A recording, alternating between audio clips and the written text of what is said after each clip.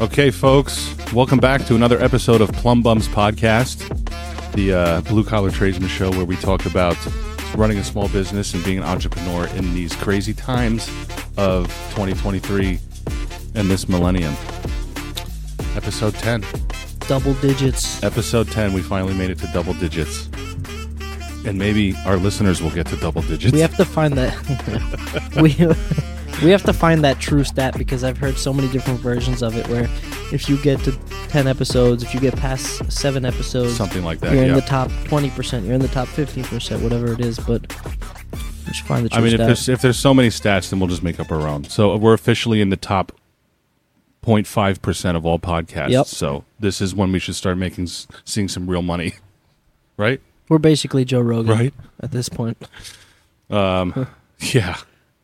If only. He's the most popular podcast, isn't he? In the world. World. I think he's like the most listened to person who's got like a talk show or a radio show or anything like that in the world. How do you do it?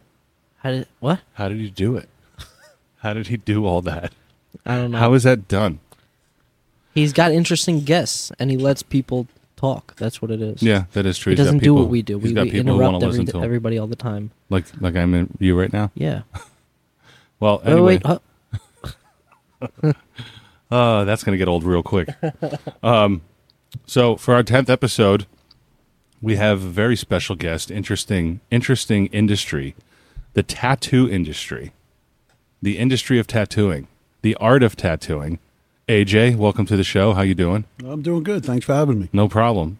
AJ you own Broadway Tattoo Lounge in Sayreville, New Jersey. That's correct.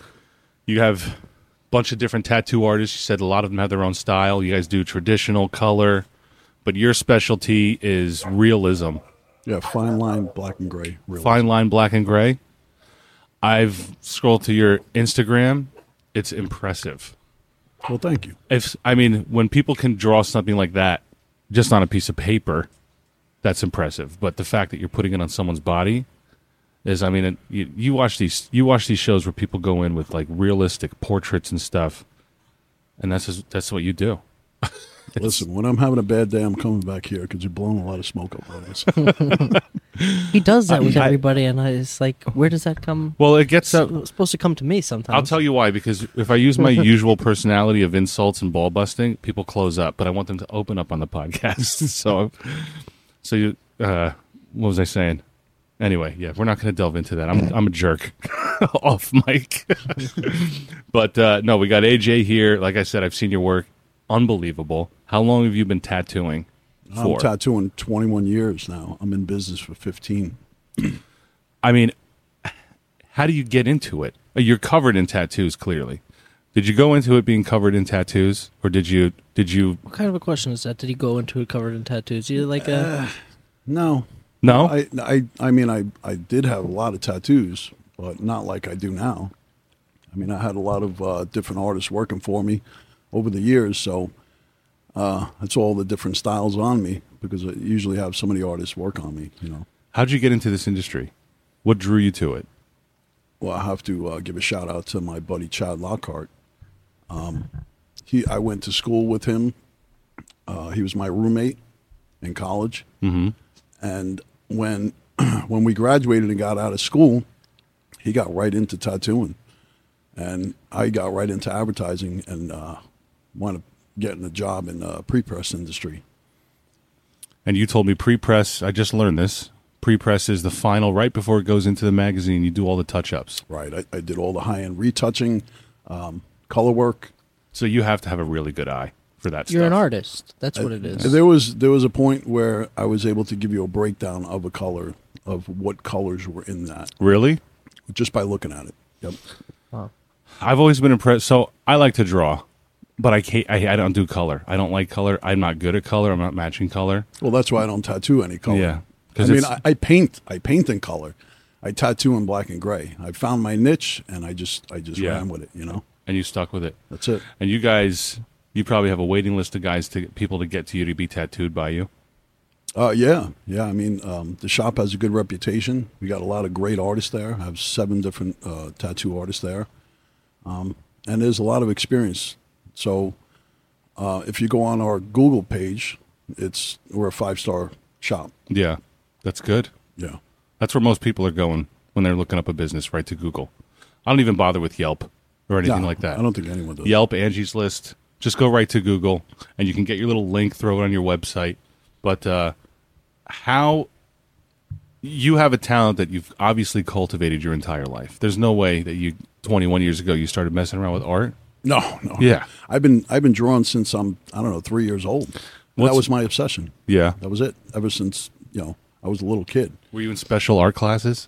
No, actually, I was so far advanced by the time I got to the age of going to school for, when I was in high school, I didn't take art classes. It was like, because that was just basic stuff.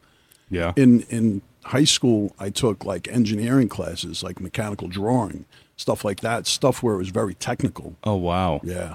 And I was going to get into like civil engineering when I was going to college, and I learned that I had to go up to calculus 2, and that was it. I said I can't do that. I barely made it through pre-algebra. Yeah, I hear you on with the math.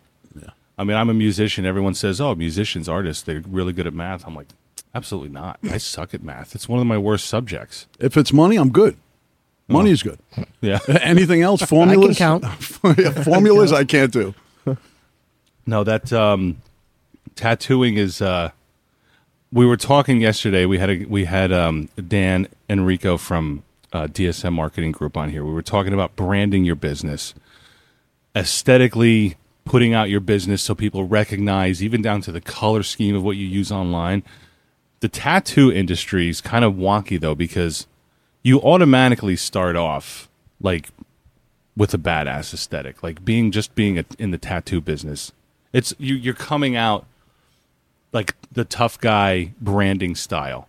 And you asked me to make a little video for you, and I like your aesthetic, the way you had it. Like your brand was on the, it looked like it was carved out of wood and stuff, and we put it with lights and stuff. But as far as building that shop, because I know there's a ton of competition, how do you get out there? Is it all just word of mouth mostly for you guys? When I first started, I was so into it. I was still working my night job as in the pre-press industry, and I would come home from that, working there all night. I'd sleep a few hours. I would sleep 3 hours. I'd get up. I had the key to the shop that I worked at, and I would open up an hour before. I'd clean up, and then I just treated that place like it was my own, even though it wasn't. Anytime there was any kind of events, I used to hand out flyers, make up flyers, attach some of the work I did, because back then there was no digital stuff. Like you didn't have the phone where you were sending your Instagram page or anything like that. It was all hard copies of photos of the work that you did. Portfolio, yeah. Right, it was a portfolio. So I used to make up flyers, and I used to go to bike events, motorcycle events, all sorts of different things. And I used to take those flyers and put them in. And then finally the word started getting out, like, who's this guy AJ? Who's this guy? I see his name all over the place, because I just plastered my name everywhere. Really? And I was just so early in the game that, my work sucked, but I had a good personality. Yeah. I was very sociable with everybody. So people liked to come to me, and they felt comfortable. And as I worked on more and more people, that's how my work got better. Because, listen, I could have been a great great artist on paper, but applying it to skin is a whole different game. Whole different game. That's why everybody does an apprenticeship, and they learn, they get a feel for that, and they learn the speed of the machine, the depth of the needle, all that stuff. What's the require? Oh, go ahead. No, I was going to ask, how do you put work, like for an apprentice, how do you put work from paper onto somebody's body? Because if you mess up on paper, you throw it away. Right. If you mess up on somebody's body, like I've seen that show, what is it, Tattoo Nightmares, where you have to fix the way that you have to fix a tattoo if you mess it up on, because that's permanent. Well, what we do is, I have an apprentice right now. I had multiple people doing apprenticeships under me throughout the years, and what there's so many things you learn before you even get to the point of picking up the tattoo machine. But when you do, it's usually like you're applying it to a grapefruit, a piece of fake skin. Now that they have fake skins out now, people have used like pig skin, stuff like that, just to get a feel for it. And then after you do that multiple times and you get comfortable with that, then you put the word out saying, I'm an apprentice. I'll do a free tattoo on you, or you ask a friend, or you ask a family member, and you do something small that could be covered up in the future. Okay. And for the most part, slowly but surely, you start getting a feel for it, and you start getting a little bit better and better. It's just like it's a pure grassroots industry. Oh yeah, 100% for sure. Like you're starting out. Listen, I still have sleepless nights over work that I do. Really? This is probably the only industry that you will not be able to sleep some nights because in your mind that you didn't hit the mark that you wanted to. So I lay in bed We'll because text each other sometimes to be like, listen, did I tighten that union? Yeah. I think I flooded the house. Yeah. That stuff keeps me up. Yeah. 100%. Or like gas lines. But do you know what it feels like to actually put something permanent on a person? No. That's what I mean. It's like you can go back and fix those pipes or whatever it is that you do, and then that's it. That is true. But now you have something that's permanent on someone, and we can also gas them out while they're sleeping and they don't wake up. Or that. I've thought about doing that to some clients too. So, tattooing, you get your apprenticeship. What is required by the state? And it varies by state, I'm sure. In New Jersey, you're required to do 2,000 hours of your apprenticeship. Okay. So that's like a 1 year of a full-time job. Right. So if I have an apprentice that can only make it there full-time because they have a job and they can only come by full-time. So it might take a little bit longer. It really depends on how much time they dedicate to it and how fast they're progressing. Well, who's signing off on that? An owner? I sign off on it after they're done. Sometimes another. I'm sorry. No, go ahead. Sometimes there's other tattoo artists in the shop that are willing to take on an apprentice, and then they would be the ones to write the letter of the 2,000 hours. So you're their official sponsor, and you register through the state to do that. Correct. That's cool. It's not registered through the state. It's the Board of Health is requiring this. Gotcha. So when they come in and you have a new artist working for you, they're asking for their letter. Okay, I got that they did the 2,000 hours, and they want samples of their work. Now they're asking to see their Instagram pages or printouts of the work that they've done. So they're sticklers, the state's stickler for that stuff. Yeah. Like people could get sick. Yeah, and there's a lot of people that are doing it out of their house, and listen, you don't know what you're doing, and you're cross-contaminating stuff, and you're passing on hepatitis. Like everybody thinks I watched this show or I watched a YouTube video, and I'm just going to pick up a tattoo gun. Right. Now, if you say gun, you don't know shit about the industry because no one uses that term that's experienced. What is it? It's tattoo machine. A tattoo machine? Yes. So if there's people that say gun, you know they're not knowledgeable of the industry. That's a good marker then. All right. I have a tattoo that I did get in someone's house. I saw him open up everything, but the work wasn't great. It bothers me to this day, but he was like a newer guy. He was trying it out, and the tattoo's not complicated, but still like you can 100%. Listen, trust me, I've done it. Yeah. I've done it. We've all done it in the beginning. But what I'm saying is people that never, ever want to get out of there. Yeah, they don't want to. They don't want to learn under a person that's experienced. They're just comfortable Stubborn. with watching their videos and saying I could do that. Yeah. And I've watched Ink Master, and I could do a full back piece in one sitting. Well, it's the same with our industry. You have to be sponsored by a master plumber. The master plumber has to sponsor you. But I would assume that's widespread, that issue, with people just trying to wonk it out in their garage. Yeah, and you know what happens to the people that worked and put the blood, sweat, and tears into this and actually put the time in to do the apprenticeship? It's a kind of a kick in the balls. Yeah. Because, these people are taking away clients because a lot of people, they don't care, man. They'll look for the best price over the best quality. Yeah. And I still can't understand that because this is, if you break down a tattoo for the rest of your life, if you live another 50 years from now, and you paid $1,000 for a tattoo, and you divide that by the next 50 years, that's the amount that you paid for that tattoo. Or even if it's a $200 tattoo, you know what I mean? It's pennies broken down. But people will go shop and say, I don't care what it looks like. They just want the image, but not the quality of it, if that makes sense. We get the same thing. I think it's so funny that there's totally different industries, but we get the same issue with people. Well, it's nature. People's nature. They don't want. They everybody always thinks that they're getting got. Yeah, you know, yeah. they always think that they're getting got, and they're looking at you and saying, "Why are you so much more expensive?" And in their head, it doesn't register with them. Like if you turn it back on them and say whatever job that they're doing, it's like if you tell a lawyer that, like, why do you cost $700 versus the lawyer that I can get for $150 an hour? You know, it's because and it's frustrating. I do much better work. Yeah, you know, it's that's frustrating what it is. to have to explain that to people because it's a sensitive subject. Like you wish people just understood that because that's what makes the most sense. Well, I don't. I'm at the point in my career that I don't explain it anymore. You don't even bother. This is the price. Look at my portfolio. If you don't, Yeah. if you don't want to come to me, I understand. I'll see you, in a few weeks when we When I want have to to talk fix about it. fixing it. I was just gonna say with those backdoor garage guys, they're probably giving you a lot of work to have to fix. What happens is a lot of the people that kind of cheap out on tattoos, they wind up paying more. They pay more for the I know. tattoo because they get it done for, say, $100 from someone that's not experienced and they're a horrible artist. Yeah. And then now they got to come and get it either covered up or fixed by someone that now they're looking at the portfolio. Yeah. Because now, like I tried to tell you, you know what I mean? We get Like that all the time.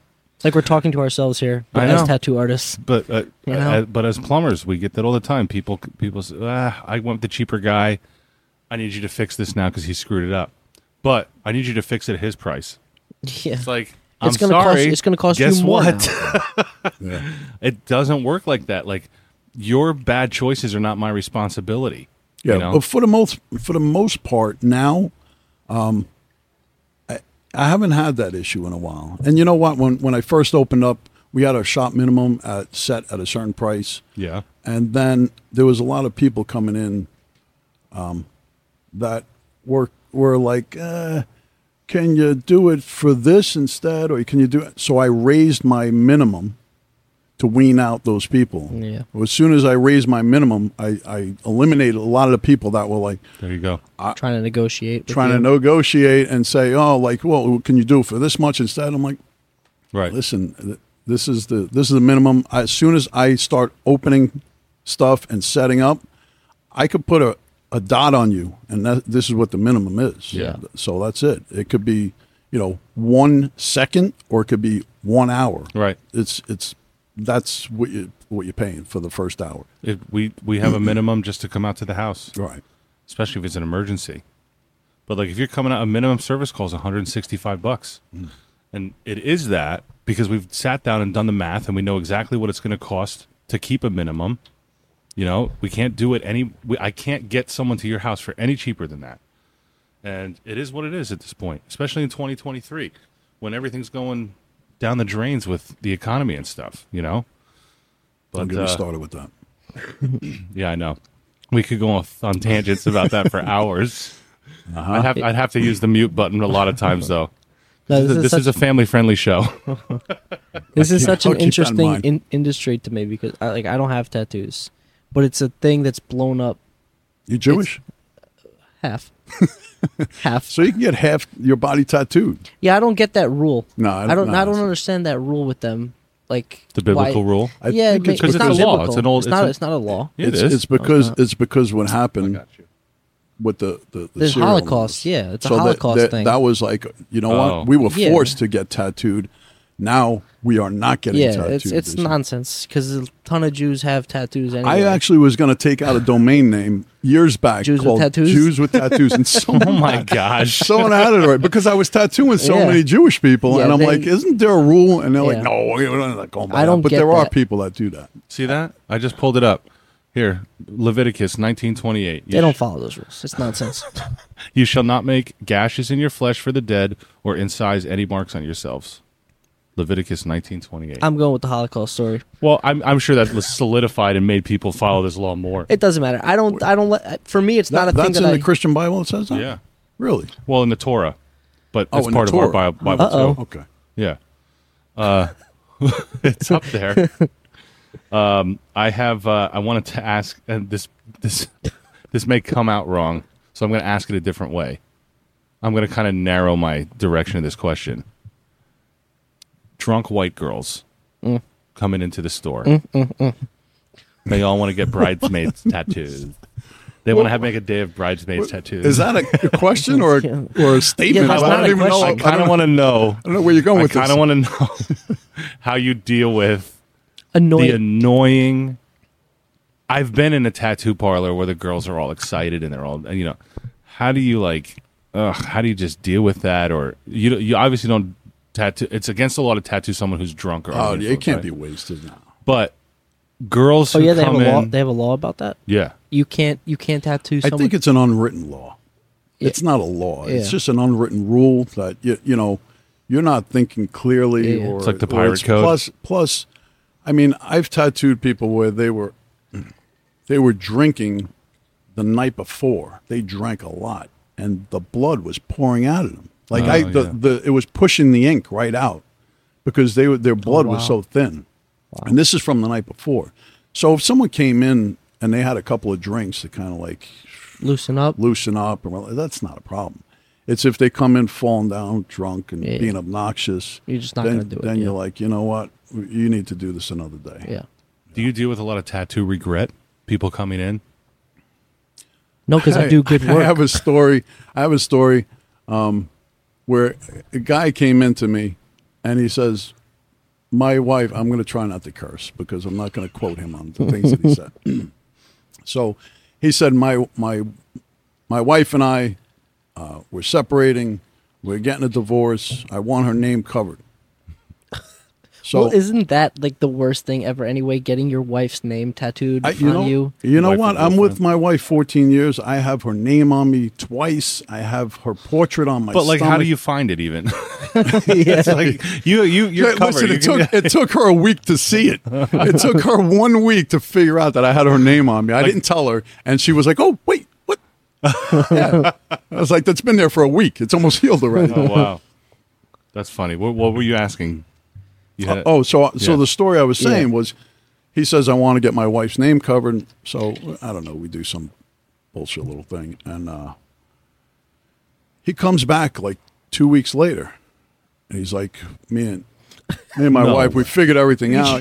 He gets her name back on. Oh, my God. And then he comes back the following month, and he asked to get it covered. He did this 6 times. Oh, my God. I am not even kidding you. I covered her name 6 times. I said, bro, I'm not doing this anymore. How is he not Why, it's a great humiliated? I said, what? There's something wrong with you. Yeah. There's something wrong. I can't do this. There is something wrong. That's ridiculous. That's absurd. You're just abusing your body at that point. What's this? That's why, I mean... 6 times? 6 times. You'll swear on a Bible to that? I swear on a Bible. That's insane. What a moron. Finally, I said, this is the last time I'm doing this. At one point, we were just scribbling over it. Yeah. You know what I mean? It wasn't even being creative about it. It can't look good at that point anymore. Like you had, it was different areas. It was different. Oh. It was her name in a different spot. Oh, my then God. That would get covered, and then he would put her name somewhere else, and then that would get covered, and he put her name somewhere. What a buffoon. What an absolute... I think I actually said that straight to his face. What's that tattoo where literally they just cover large portions of their body with black? It's blackout. It's just blackout? Yeah, that's what people are doing now. It's Dude, supposed doing to be it to their eyeballs. They have online. 100 mag, like needle, like it's 100 needles soldered together, and it's like a shovel. Holy cow. Oh my I God. I heard it's like the most painful tattoo to get. Did you know what I'm talking about? I'm seeing people online on the internet, like people who like Eyeballs? mutilate their bodies, but they'll tattoo their eyeballs. Oh yeah. Do you Yeah. tattoo eyeballs? I know a guy that did that. He said it was the worst thing he ever had done when it was first started happening. When they first started doing that. This is the Enigma. I don't know if you guys ever heard of him. He's the guy that has all the puzzle pieces tattooed I've all seen over his pictures body. of Okay, it. And he he's has at all the implants? conventions. He has implants? implants. He was like probably one of the first few that had his eyeballs tattooed, and they just inject the ink into the white part of your eyes. And he said what it did was it basically just dried out his eyes, so he's in pain 24/7. Oh. And there's no reversing that. Yeah. There's no removing that. There's nothing. You make that decision. Is that a standard side effect? I don't know. I don't know if it was because he was like, it was more experimental back then for them. So maybe they mastered it since then. How the heck do you even figure out? Let's try this now. Yeah. Let's try doing the eyeballs. We've done everything else. What's the most painful part to tattoo, in your opinion? The guy is a very smart, intelligent guy too, and he speaks well. And The puzzle guy? yes, Enigma. And he used to do like the freak shows at the convention. I don't know if I've lost contact because I haven't done the conventions in a while. I mean, I look at those people. I've known a lot of people who are heavily tattooed and have piercings and a couple implants and stuff, and they're pretty cool. I mean, they're normal and they're smart.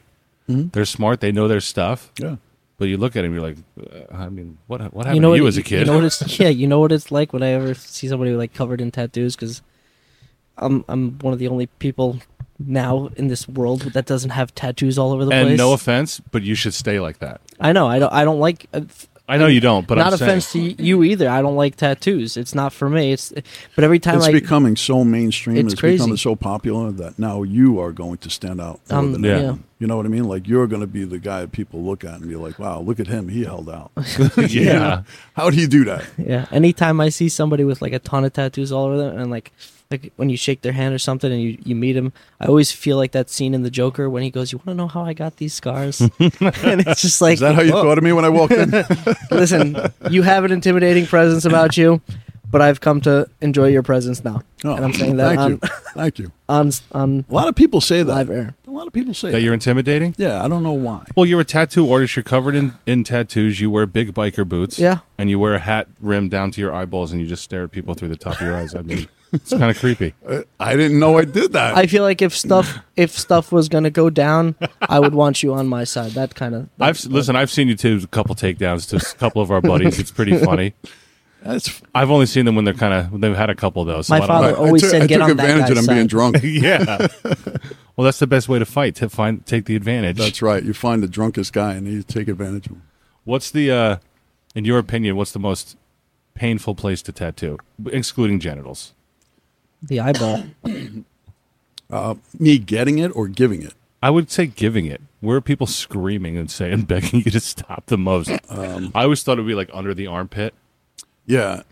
Well, my experience, because everybody else has their own sensitive spots. Mine was close to the armpit. Yeah.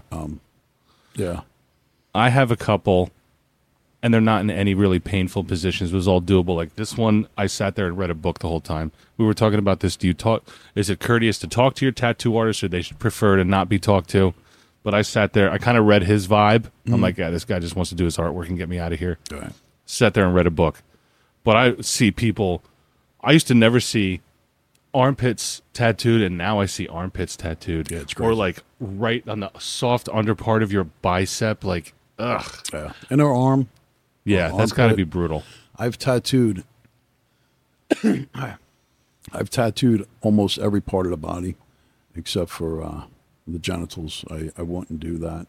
I've been asked Good. a few times, and I told them that it would be a $5,000 handling fee, and they bailed out. But no, I've tattooed over nipples. I've tattooed in belly buttons. In belly buttons? Inside the belly buttons, where they blacken it out because it's like part of the tattoo. Oh, So fair enough. yeah, I've tattooed very close to private areas. So we talked about marketing, and that you're really mostly word of mouth. Your word of mouth and your portfolio on Instagram and stuff really just That's what speaks. Yeah. It speaks to people. Your portfolio, speaks for itself. That's why sometimes some guys get caught up in bad mouthing or bashing other artists because they think that's going to make themselves look better. Yeah. Their artwork is the only thing that's going to make them look good. You could say whatever you want about someone. So if someone said something about my artwork, someone that didn't like me said something to one of my clients. Oh, yeah, his work sucks. I don't even know why you go to him. If they like my tattoos, Yeah. they're not going to listen to that guy. Right. You know what I mean? Yeah. So I never understood that. I never talked bad about someone else. I only focus on my work, That's good. and I keep it at that. We do the same thing. You hear me all the time with So customers. we'll recommend people to other plumbers if Yeah. to the plumbers that we know do good work. You know, it doesn't help anybody. It doesn't help anybody to badmouth, especially friends in the industry, because I'm sure you have friends that own their businesses, own tattoo businesses too. So you want to help them out without hurting yourself, but you recommend people. Some people you might just not get along with, or you might not just have a good rapport with. When you can see probably when somebody walks in and what they want, and you might say to somebody, you can tell me if I'm wrong, but listen, I know a guy that might be better for you. That's what we do in the shop. Yeah. I have seven artists at the shop, so everybody has their own style. If someone came to me and said, I want a color tattoo, I don't do color tattoos. Yeah. So I'm going to recommend one of the guys that they're going to get a really good tattoo because it's coming out of my shop. Yeah. Right? So I want the best work for the person that's walking out of 100%. that shop. So if they want a traditional tattoo, I'm going to steer them in the direction of the guy that does the best traditional tattoos. Mm-hmm. So you started your shop, and then it was just you. You bought the space. No, it was actually my brother and I opened it in 2008. Oh, your brother tattoos as well? No, he was a behind the scenes guy. Okay. He was more on the business end. I was more the tattoo end. And then I bought him out in 2013, and now I do both. How long did it take you to build up artists to work for you? Oh, the first shop that I worked at, I made friends there, and when we opened the shop, I only had one other guy tattooing with me. Uh-huh. But when I left the first shop, I told everybody, and I wasn't pulling anyone out of the guy's shop. I said, if things don't work out here, you could always, work at my place. Right. You always have a spot at my place. That's good. It was great working with you, and slowly they started trickling over, because I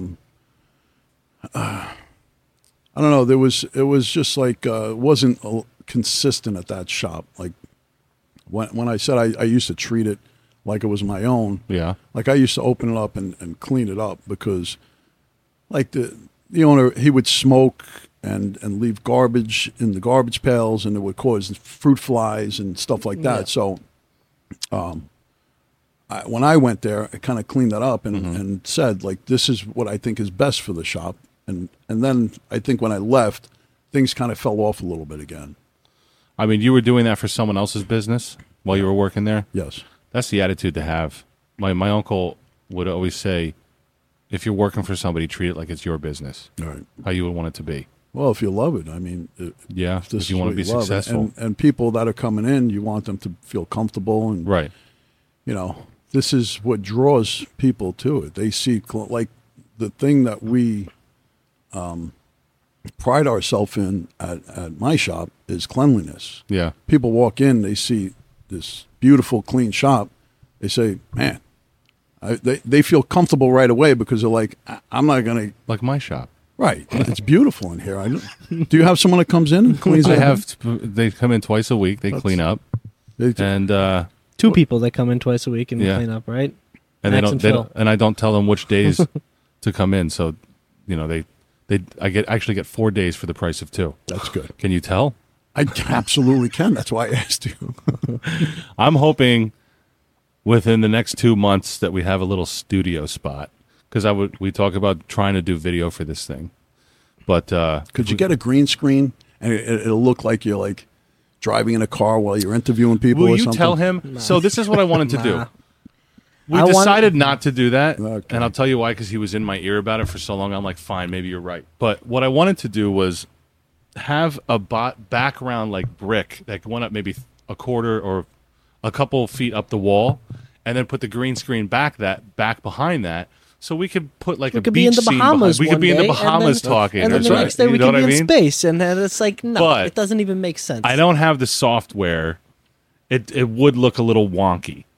Yeah, but you see those TikTokers, Yeah. right? They pay someone some money to be able to take pictures in front of their $250,000 car. Oh, yeah, and then that they is post true. it up on Yeah. TikTok, and everybody thinks that they're living this glamorous life. Dude, people make money for TikTokers. You can rent out a private jet set Yeah, as a TikToker and act like you're on your way to Paris. How? I don't know. What am I doing wrong? I'm doing something wrong. You're not. We're not doing anything wrong. You're really not. It's like I think I've already talked about this meme before, but I saw a meme where it's the Joker. It's the Joaquin Phoenix Joker, and he's dressing up in the backstage of the studio where right before he gets on stage, and he's putting on the makeup and everything, and the meme says, "Me getting ready for my 9-to-5 job while I know that there's an 8-year-old out there making millions of dollars, Exactly.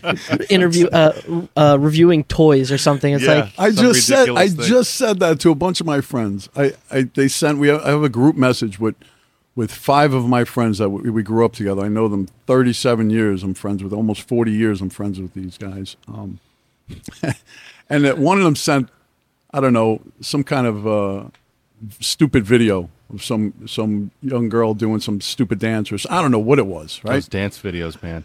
So it had 25,000 likes, right? I spend 30 hours painting, doing a painting, yeah. right? In detail like you wouldn't believe. And I make a video of this thing, time-lapse video, Nobody cares. and I get all of about 12 likes. Yeah, I know. I'm like, what the hell am I doing wrong? Yeah. There's a science to it, though, and here's the thing: if you want those many likes, you have to dedicate your time to There's posting algorithms. at the right time and figuring out the algorithms and sitting there and making sure, because you don't just pop off doing like 150,000 likes. You have to make sure that you're putting multiple reels a day Yep. with the right audio. So you have to research trending audio and then figure out how to make it's ridiculous. Well, could you break down the formula for me? It's not I mean, about I don't know the quality. formula. I get 14 likes. I don't know what to tell you. It's not Well, about. that's 2 more than me. Yeah, I'll give you the other we two have likes. 2 more than you. So let us indulge you in how experienced. Yeah, let me tell we you. are. Okay, so what you want to do is you want to wake up and you want to no. I kind of look up this little stuff on how the best time to post to TikTok, the best time to post to Instagram to get the most views and stuff like that. But it's work. And you're saying, what am I doing wrong? But honestly, there's nothing wrong with like honest work. Yeah, no. The honest guys and the good guys, you have a family, you have a home on a beautiful piece of property that you can overlook a ravine. Like where you live, I would love to live there. It's beautiful. Nice and quiet. These people and these kids who are making all this money, they're doomed in the long run. I mean, they're getting millions of dollars thrown at them. They'll be doomed in the long run. It's an easy come, easy go type Yeah. thing. You remember how people used to always talk new money? There's new money and there's old money. People with new money, they don't know how to keep it. Yeah. People with Well, pretty quick soon. and new money, Yeah. they Pretty just soon don't know there's how not to going to make be it. any money at all. Exactly. Well, I don't want to know. get into that either. Then no one will be super. no, listen, it cannot sustain itself. No. Where people are making money from doing nothing, from just making videos. Content doesn't sustain economies. That You is know? true. Entertainment doesn't sustain economies, Neither does the government. So, talking about branding, look at that face. What Frankie's face here? What other dog would you think of a plumber besides this dog? None. Just None. like That's it. she's perfect for branding. What do you kind of lean towards when you're trying to brand? When you were trying to brand your business starting off? Well, I wanted to speak to everybody, not just like, in the beginning it was, everybody thought it was more of like the bikers would get tattooed and it was like the delinquents or the degenerates. But Yeah. when I opened my shop, it was like we did a thing where we had TVs in the stations and we were going to run cameras to each station where you would be able to watch your tattoo, and we wanted to appeal to everybody. And eventually, like it became like where the moms came in and the lawyers yeah. and the doctors and I'm all watching. that stuff. I used to play. I play soccer, and I'm watching soccer games now. And it used to be when I was growing up watching soccer, nobody had tattoos, or you might have 1 or 2 Yeah. here and there. Now every single soccer Yeah. player, every single athlete's got a sleeve, a leg, everything. Like Beckham. Yep. You know, he's Yep. from head to toe. Same thing. It's like Listen, there's a cool aspect to the tattoo industry that I've always found interesting. women love it. Women, yeah. Women love it. Women love it. I mean, and I That's why I don't have one now. And my thing used to, growing up with art, used to be portraits. I used to love drawing realistic portraits, but I can't. I'm scrolling through your Instagram as we're talking. I can't, like, it's just. No, when it's you- definitely art. It It's is art. When are absolutely we art. doing Frankie? We're gonna tattoo Frankie on you, right? I don't know. I need to see if she's going to work out. Do you still. do you have any tattoos on yourself that you regret, or no?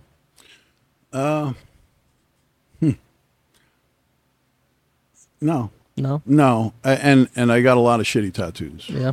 but I don't regret any of them. And the reason I don't is because it's kind of like a journal of your life. Because I could tell you every tattoo, the mood I was in, Oh, yeah. what I was going through, you know, why I got it at the time. You know, I look back at some, I'm like, I probably shouldn't have did that. Yeah. I probably shouldn't have did this, but I don't regret it because it actually it's kind of a map of my life. You know? You have kids? Yes. How old, if you don't mind me asking? I have a 9-year-old son. I have an 18-year-old daughter and a almost 21-year-old daughter. What would you think if they wanted to get tattoos like you do? Is it something that you're like supportive of, or it's something that you're just like They're I literally don't care? getting eyeball tattoos right now. No. Their eyes are being Like if injected with ink right they now. came to you at like 15 years old and they were like, you know, because some people get it, you know, in their Yeah. teens. If they came to you and they're like, "Listen, Dad, I want to get a tattoo." You know, can you? Well, How do you feel? 16, you can get in New Jersey. You can get a tattoo with parent consent or legal guardian.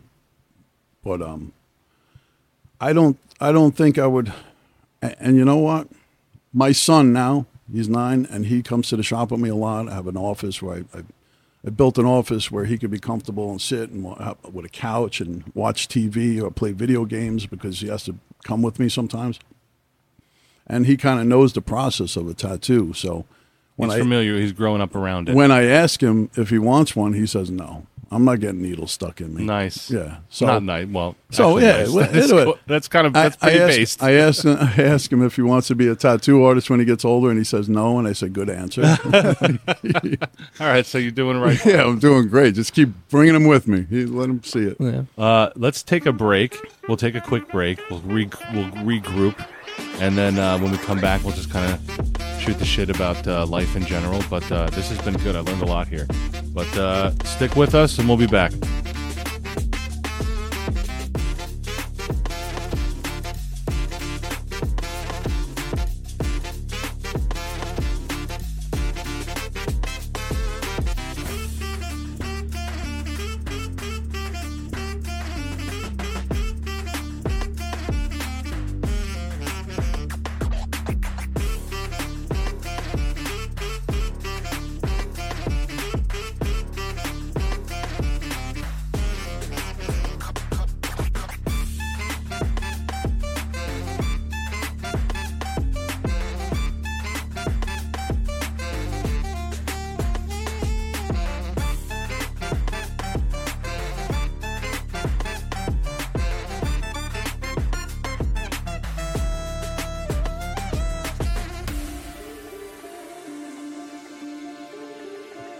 All right, we ready? I'm ready. We've hacked out all the coughs and everything, adjusted the mics, I think so. all ready to go. As soon as you go, I'm going to cough. I do it all the time. Sometimes I think I have Tourette's, but then I know my brother really has Tourette's, so I don't want to use that excuse. So Is that your brother? no, Max, hopefully not. Yeah, he has snotty Tourette's. Max had to get going. We don't have it for the second half, so it's party time, baby. Let's go. Anyway, we're back. We're back from break. Thanks for listening, folks. We're here again with AJ from Broadway Tattoo Lounge in Sayreville, New Jersey, giving us the inside look of the tattoo industry. Very interesting stuff. Like I said, I view it as a cool, mysterious, underground type of industry. But as we were talking about last time, it hasn't been really stayed underground. It's No. really become mainstream. Everyone's getting tattoos. Absolutely. It's kind of like a cop out almost. Like if you don't have a tattoo, Well, you see the new generation, what they're doing. what? They're getting their complete necks and hands tattooed. Their first tattoos are their throat and The their first hands. tattoos? Yes, and they wear their long sleeve shirts, and they have their necks done, so it looks like they have a full bodysuit, but they only have their hands and their necks done. Are you serious? I'm dead serious. That's like the last. Those are like the last things you get tattooed usually. I mean, Yeah. I've been in the industry for a long time, and I think it took me over 10 years until I got my knuckles tattooed. Is that a painful spot? No, Knuckles? it wasn't too bad. No? No. You got big meaty hands. You're a biker too. You ride bikes. Yeah. How long have you been riding bikes for? Forever. Like dirt bikes as a kid and stuff. Well, yeah, I rode dirt bikes when I was a kid. But motorcycles, I'm trying to think, 25 years? Yeah. Yeah, half my life. We used to, I mean, growing up, I have family who lives out in Ohio. Every time we go down there, all my cousins had dirt bikes and stuff like that. So that's where we would mess around. And then I finally got my motorcycle license 10, 15 years ago. Maybe it's even closer to 20 years ago now that I think about it. But you play the part, like you look the part. I don't. I'm fat. Like I have my hair's parted. Like I wear. There's a lot of fat bikers. What are you talking about? Oh, I guess you're right. Yeah. Actually, you know what? That's a good point. We went out to Ohio a couple weeks ago, and we were riding out. We passed this. It's funny you say that. We passed this motorcycle gang, and there's just these club. loads. It's not gang. I'm sorry. Yeah, club, motorcycle club. Thank you. We're a club. I've seen that in Practical Jokers episode. But I'm looking down the line, and it's just these, like, if they weren't on a motorcycle, they'd be on a scooter at Walmart with the cart in front of it. You know what I mean? Huge. Yeah. And then with these tiny women on the back. Yeah. But there was like 24 of them riding down, and we looked at each other and started laughing like, these guys pose no fear whatsoever. Like gangs, clubs, or when groups of motorcycles used to inspire fear in people. But what is your most popular type of client? My most popular client. Like what type of people do you get the most? Mine. Yeah, Mine is probably like I don't know, middle-aged white boy. Yeah. Yeah, it's like The biggest consumer in all market right now. I don't know, Market. but there's a lot of women. The women are overpowering the tattoo industry as far as getting tattooed.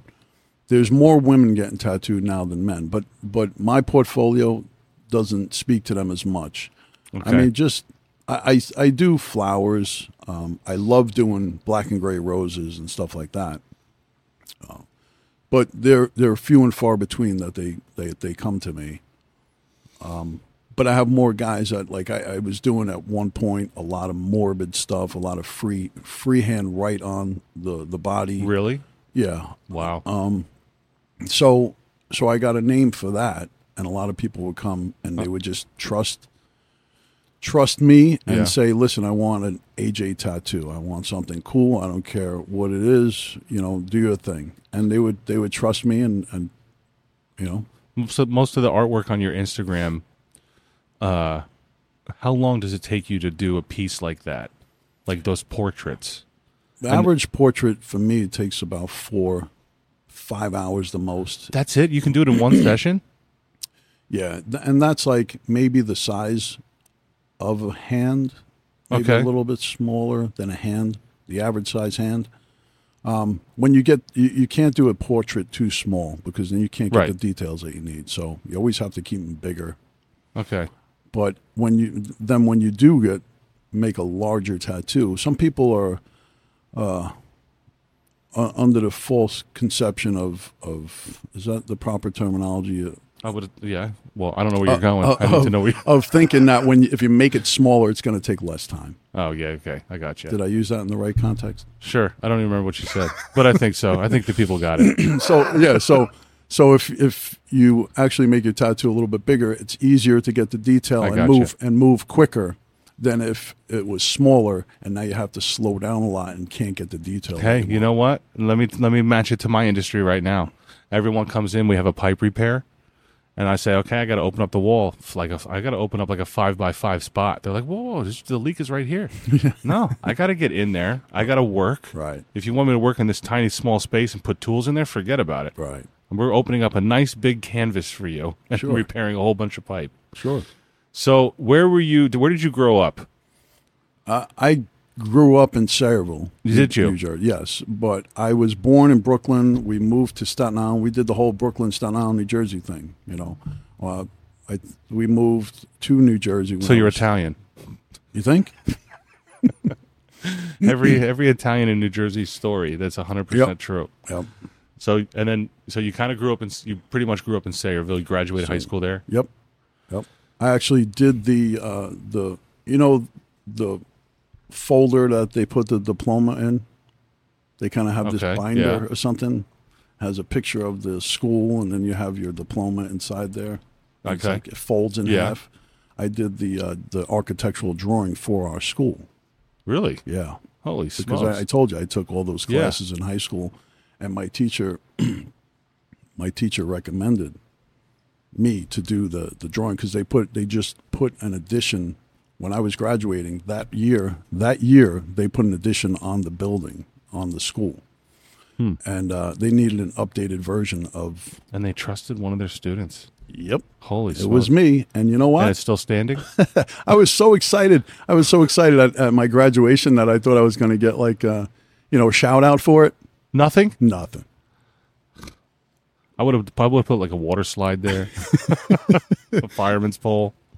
That's pretty cool. So, you when did you lose your hair? I'm just busting. You noticed that?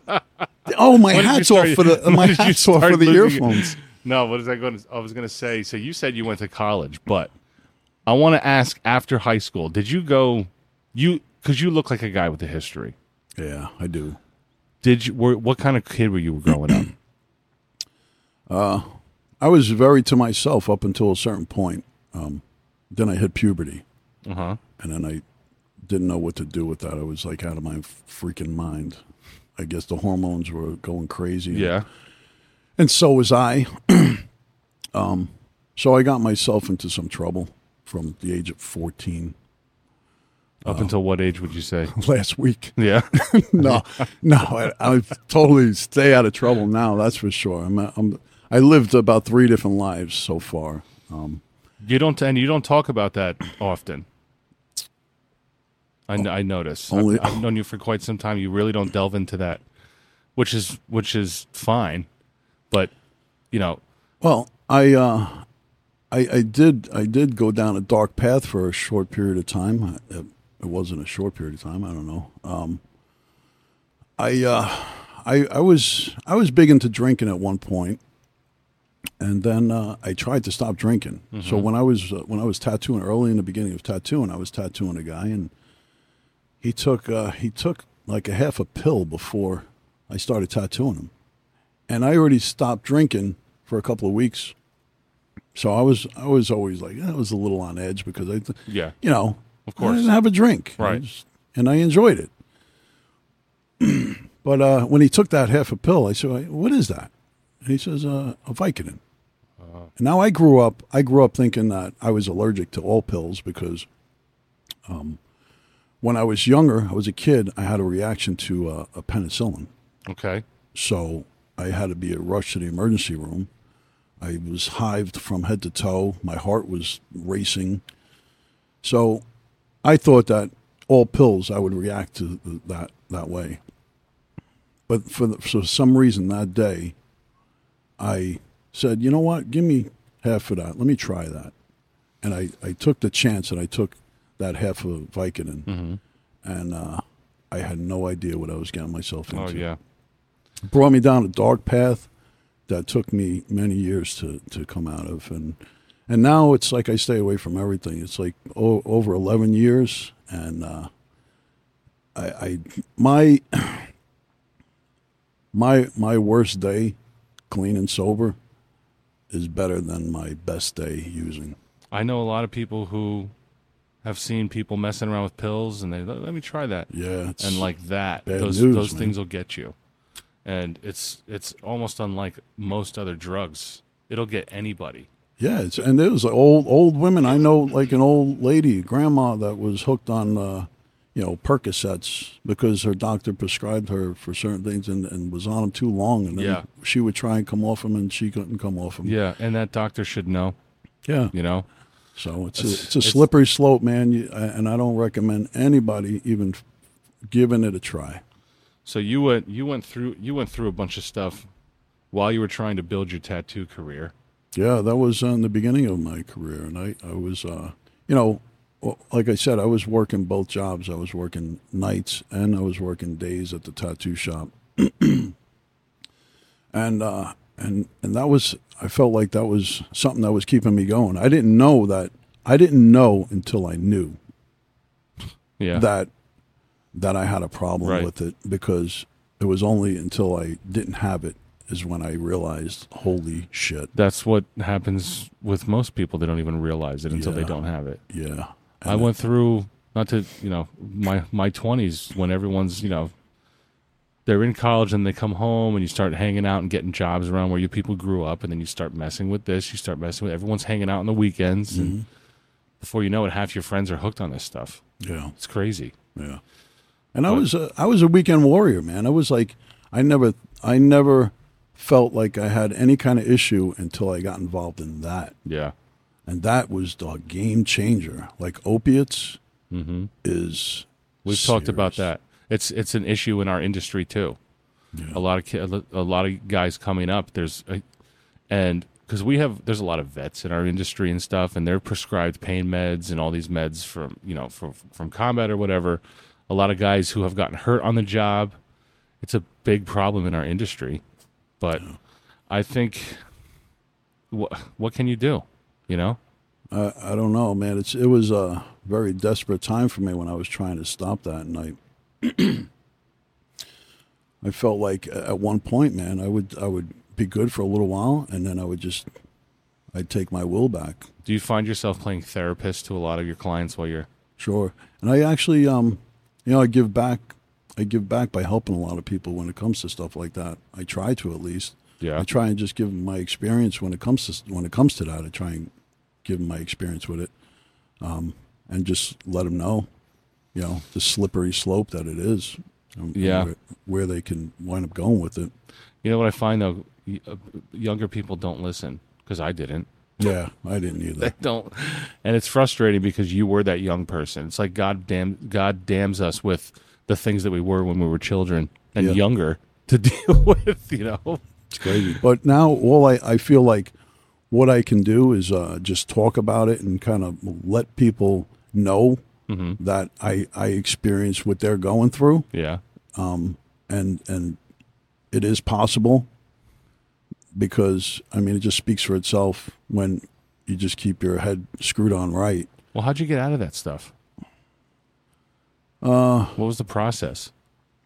I tried multiple times by myself to do it, and then I got sloppy. I dropped some stuff on my kitchen floor when I was with my ex, and her dad was an addict, and he was active with NA, and he scooped me up and brought me to physically took you to a place. He scooped me up and brought me to a meeting. Okay. He didn't physically pick me up, but he said, "Come on, I'm going to take you." And I didn't know anything about that. I was totally naive to the whole process when it came to Narcotics Anonymous. And that's why I say now, I have two beautiful daughters with my ex, but I truly don't believe that I was supposed to be with her. I believe God was playing a chess game, and I was supposed to meet her father to save my life. And that could be a big possibility. That's what I truly believe. A lot of things are orchestrated, and we don't even know. Exactly. And then you look back and you're like, holy cow, that was orchestrated. Yeah. Yeah. That's why I've been keeping a journal for over 20 years. I have all these books. Consistently? Consistently. I fell off a little bit just recently, but I go back and read some of the stuff, and Totally different person. I mean, the way I was writing 20 years ago as opposed to today, it's crazy. Yeah. And why I like to go back and refer to the past things and how I was thinking at the time or what was happening at the time is to see where I needed to be to get where I'm at. Right. It's crazy when someone could try and have a memory and say, you know what, think back on something. But when you have that shit written down, black and white, and you read it, and you're like, this is why it happened. Yeah. Holy shit. You should print them. I thought about that. I thought about scanning it every page, having it printed up, and then using the opposite page as the scanned in part. Oh, that'd be pretty cool. It would be a very big book. The Encyclopedia of AJ. Yeah. So you went and you mentioned, so you went through this dark time. You also went to college. You also got into marketing and stuff like that, and you don't look anything like someone in marketing. Nothing. I would have never guessed you did that first. No, a lot of people would look at me and not think that I'm someone with goals and dreams and aspirations. But I always did. I always had foresight on where I wanted to be and what I wanted to do, even at my most excuse me. It's all right. Even at my most messed up time in my life, I always had goals and I always had dreams of where I wanted to be, and it kind of like the bump in the road or the fork in the road kind of steered me. I was supposed to be in the military. I was one signature. Really? Yeah, I was one signature away from being in the Army. Wow. Yeah, and then I heard an ad on the radio while I was driving for Connecticut Institute of Art. Mm-hmm. I wanted to go there. I was dealing with the guy that signed you into the Army. What are they called? The recruiter. The recruiter. I was dealing with him for a long time because my brother and I had a deli when we were younger. This is something else. So we had a deli, and he used to come in all the time, and he used to try and recruit everybody. And at a point, I was still in high school. I was a senior in high school, just getting out of high school. And I was like, I don't know what I want to do, but I don't want to do this. I don't want to smell like onions for the rest of my life. You know what I mean? Like, this isn't for me. So I started talking to Sergeant Brown.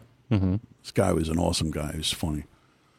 And went through the whole process. I went through the physical. I went through everything, signed papers and hearing tests and all that stuff. And I was one signature away. He was picking me. I heard the commercial on the radio, and then he was picking me up the next day. What generation Army commercial was that?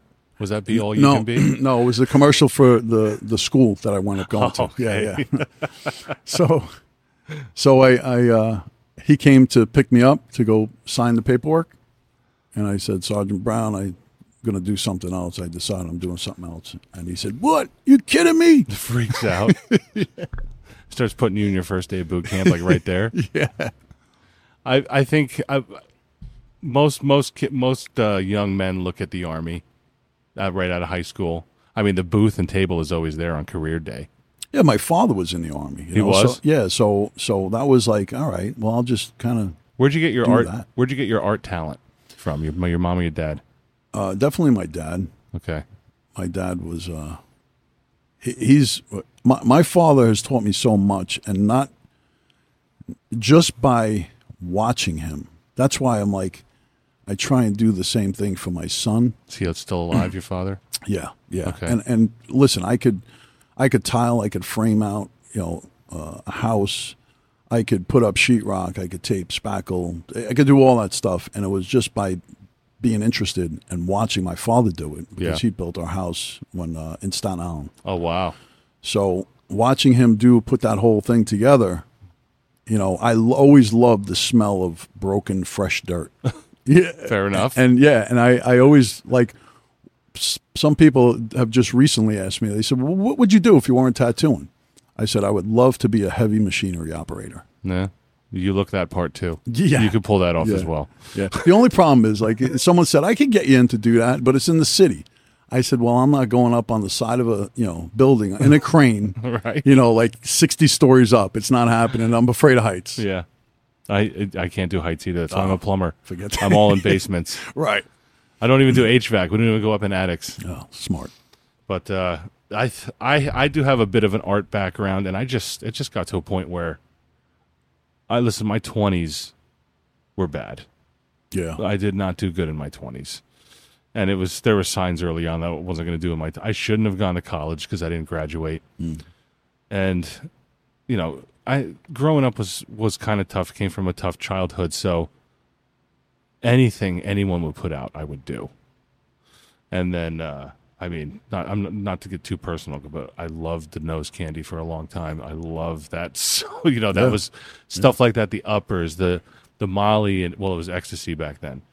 Yeah, same here. And but that was just a weekend thing for me until it down started the road like that for later. me. And then you know what it was? It was the restaurant. You ever seen the movie Waiting? No. It's about working in a chain restaurant with Ryan. It's an older movie with Ryan Reynolds. This movie nails it.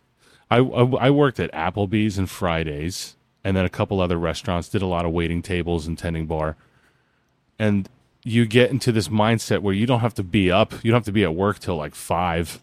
So everyone else who has to be at work at 5, they're partying all night long, and it just became like that. Like every night, you don't have your weekends. So whenever you can have a weekend, these are the people who don't pay taxes. You know what I mean? These chain restaurant workers, and you have to see this movie. They nail it. But going through that really I just did everything, anytime. I had no self-control. And then it spiraled down. And if I look, it's like a double-edged sword. I look back, I was like, I learned a lot. And I grew a lot. And I can look back and recognize when people are going through that or they're doing that. But at the same time, if I didn't have to deal with that, how much further ahead I would be. Yeah. Yeah, well, that goes back to the whole journal thing, right? That's where I learned a lot. Sometimes all that pain that you go through, it's growth. It's a lot of growth. So, that is true, and it's great that you can look back on that. I mean, that's awesome. Yeah, there's some people that never get past that, which is sad because they're either, they're stuck for the rest of their life, or they're dead. Yeah. Yep. So that mindset doesn't leave a lot of people. Yeah. It's unfortunate. How'd you when and how did you meet your current wife? How'd you guys meet? Well, my wife came to get tattooed by me. That's what I figured. Yeah. So she actually knew a mutual friend of mine, and she was tattooing at the time, but she wanted to get some work done, finished by. She got it started by someone else, and normally I wouldn't touch someone else's work, but she was so hot I couldn't resist. I said, I'll tattoo anything you want. So, how long ago was that? 14 years ago. Wow. Yeah. So you met her 14 years ago, and how did you guys move on through? How did you take it out of professional? How did we take it out of professional? Was she coming to get tattoos just to keep coming to see you? She was coming to get tattooed so she could work her way into getting a job at the shop. Oh, she wanted to be an apprentice? She was tattooing already. Your wife tattoos? Yes. I didn't know that. Yep. She's gonna be angry when she hears me say that. She's not anymore. Okay. She still does. She can, and she will make appointments when she has the time to do that. Oh, wow. I did not know that. But she is so busy with her job now, her current job now, that she's so focused on everything that she's doing with her current job. Yeah. A lot of people who are artists, that's got to go on the back burner for real money. It's amazing that you were able to take your art that you love, and then make a career out of it. Do you know in my elementary, I think it's elementary book, you have the books with the pictures? Yeah. And then it says, what do you want to be? And it said artist. Did it? Yeah. Yeah. So I never. Mine did not say plumber. I'll tell you that. It did not say plumber. I tell you, I didn't know how, but I knew I wanted to. I didn't know how, but I wanted to do something art related to make money. And when I got into the advertising, like a year out of school, I got a job in advertising, this advertising agency. I worked there for 1 year. I went to this other place. I had a friend that worked for Nobody Beats the Wiz. You remember? Really? Yeah. Nobody Beats the Wiz, Yeah. right? So in Nobody Beats the Wiz, they had in-house advertising where they did the circulars. You remember the circulars? Mm-hmm. Well, I thought it was advertising. I thought I was working for Nobody Beats the Wiz. It was actually one of the company that I wound up working for. It was one of their clients. Okay. It wasn't, I didn't work for Nobody Beats the Wiz. I worked for Applied Graphics Technologies. Gotcha. But Nobody Beats the Wiz was one of their clients. I was so confused in the beginning. I didn't know what the hell was going on. So I wound up getting a job there. Nobody Beats the Wiz files Chapter 11. And I'm like, what, am I out of a job now? Like, what now? They call a big meeting. They say, for all, who wants to go into the city? I was like, I'm new. I'll go. I don't care. Yeah. So half the people didn't want to go. They got a severance package. I was so new that I was like, I don't care. I'll travel anywhere. Right. I went into the city, and then I worked in the Newsweek You were living building. in Sayreville at the time? I was living in Sayreville. Yep. That's a bit of a trek. I bought my first house. I was 24 years old. 24. And Wow. Yeah. So it was like back then, man, the house that I bought was a little ranch. It was like $110,000. It was killer, man. It was like doing really. Did you have your boys come and like rent rooms and help you pay the mortgage? Because that's the smart way to do it. No. Like I said, man, I was always kind of like A loner. I like to be by myself, and until later on in life, Yeah. A family becomes important later on in life, which it's not that I resent my family, but they make my eyes roll a lot. Yeah. You're just like, ugh. But as I'm getting older, I'm like, you know what? These people. You better be careful. Mom's listening to this right now. You know what? I'm talking. I've been plugging into more of my extended family lately. Yeah. I always kept in touch with my immediate family, but they're in Ohio now, so it's like I talk to my parents on the phone and stuff, but plugging into my cousins, we just had like a family reunion recently with just the cousins, and it was great because we used to all get together as kids. And I'm not married. I don't plan on getting married. I don't have kids. It's time to start remembering who's important and who's been there since you've been born. You know what I mean? Right, of course. No matter how much they annoy you. Hey, you don't get to choose who your family is. No. It's true. You can't pick your what is it? You can't pick your friend's nose or something like that. You could pick your friends. You could pick your nose, but you can't pick your friend's nose. And sometimes your friend doesn't mind if you pick his nose. Exactly. Right. But dude, listen. Thank you so much for coming. Yeah, it was great. I know we've been talking about a couple weeks of you coming out. I know it's a bit of a hike for you, but I appreciate you coming up. This has been really interesting, and I think everyone's going to enjoy learning about that the inside scoop on that industry. Yeah, but I had a lot of fun here. Good. I'm glad. Now what you have to do is you got to share it everywhere. Just send it to everybody. Just hit send. Pretty much. Okay. Pretty much. You're like the youngest boomer I've ever met. But all right, folks. Thanks again for listening to Plum Bums Podcast, and catch you here next week.